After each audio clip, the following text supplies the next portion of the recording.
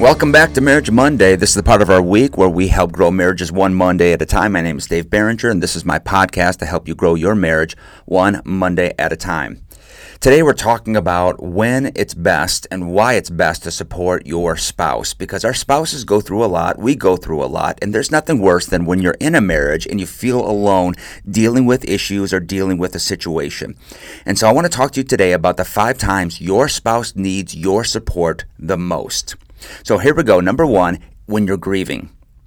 When you're grieving, you don't want to be alone. Now, you have moments where you want to be left alone, but you don't ever want to feel alone. And there's a difference. Hey, there's a moment I just need to be by myself. I need to go for a walk. I need to kind of just think in just some solitude. And then there's the mode where, hey, I'm going through something and I'm all alone in this. And so we have to understand the difference between those two things and realize that our spouse, They need us when they are grieving. They need our support in whatever way that looks. And so grieving can be grieving over a number of things. You could be grieving over a season ending. You can be grieving over the loss of a loved one. You could be grieving over the loss of a childhood pet that you've known for 15 years, 10 years, 12 years, 19 years. It could be any number of things, and every one of us deals with grief differently. And so what I would say is this, is that if your spouse is dealing with grief, it could be over any number of things. First of all, don't ever diminish the grief, because maybe the grief didn't hit you hard, but it hit them hard. Don't ever sweep in and say, hey, this isn't so bad. It's hitting them a bit differently. And so you need to look at that and recognize, hey, I need to walk with them presently through their grief and how they are navigating it so that you could be of support during that. Not only grief, the second place that I think we need to show our support to our spouse is when they're going through an identity crisis. There's a biggie. When do identity crises hit? Sometimes it's adding a kid.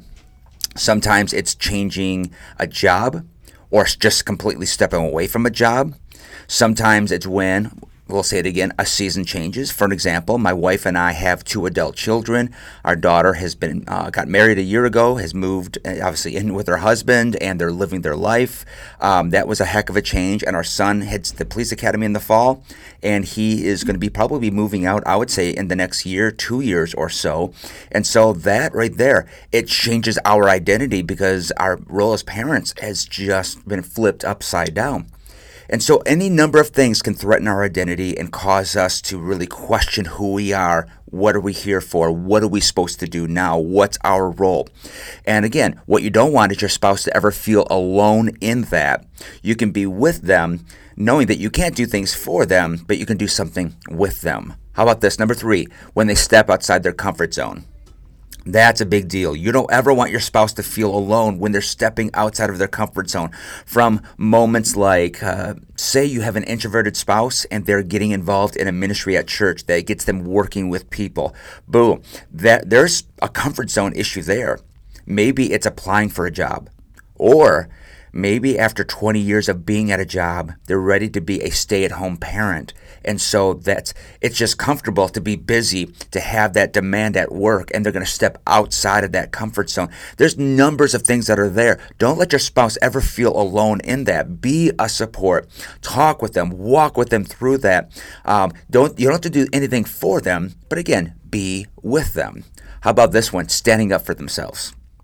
Standing up for themselves.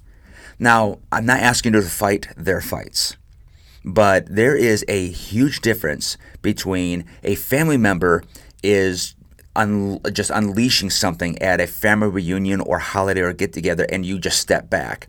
And then there's the other side where you just go and fight their battles for them. I'm not asking you to do that. But when it comes to dealing with the onslaught of people, don't ever allow them to be alone and standing up for themselves. Now, there are moments that I think I've been wrong or that Anna's been wrong in terms of family things, but we deal with, I don't go in defending actions. I go in defending my spouse. And my wife the same way. She will go into things defending the spouse and not actions. And you have to see the difference there. And so if your spouse is wrong in those moments, to me, defend your spouse, but step back and step into obviously a secluded moment where it's just you and your spouse. You're able to cool down, think through, and then talk about the situation itself and recover, learn, grow, be humble, repent. All of those things can take place behind closed doors that don't have to happen in front of family, but don't allow your spouse to be in a situation where they're standing up for themselves and we're standing in the corner watching whatever unfold. Oh, I don't want to step in. It's my family. I don't want to make my family mad. Listen, Scripture says that man shall leave his father and mother and cleave to his wife. There is a separation that's there, and when you got married, your commitment has now been first and foremost to your spouse before your parents, before your siblings, before anybody else. And what I see quite often happen in marriages is this becomes a massive fracture, because when tensions rise up and a spouse chooses their former family as opposed to the present one, we see massive hurt take place. Lastly, when they're trying to reach a goal. Here's a great place to really offer your support. Talk with your spouse. Now, you may be married to an extremely goal-oriented person. You may be married to somebody that has no goals whatsoever. The two things I would say is find a place in the middle, first and foremost, where the both of you can talk about personal and marital goals. I don't think they should be the massive driving force of your entire year, of every single day. But at the same time, we ought to have some goals and some things that are pushing us forward, things that we want to grow into, things that we want to accomplish. And so there is this happy medium place in the middle where you've got goals, but you're not so goal oriented that you can't have an ease of life and a bit of a free flow that's there. So you need something leading you forward, but nothing that has to drive you, for which this is what you wake up with, this absolute drive every single day, and there's no place to get or to catch your breath. So when it comes to goals, listen to your spouse. Talk with your spouse. Set some marital goals, set some personal goals, but be a listener for your spouse's goals. Because something that I think that I really enjoy doing is I love listening to Ann's goals and then helping her to accomplish them. Because it makes me feel like more like a spouse, and it actually helps me to feel like we have a stronger marriage. Why? Because I'm of a support to her.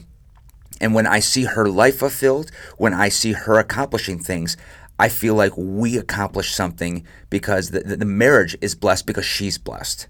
She is fulfilled, and it causes the marriage to be fulfilled.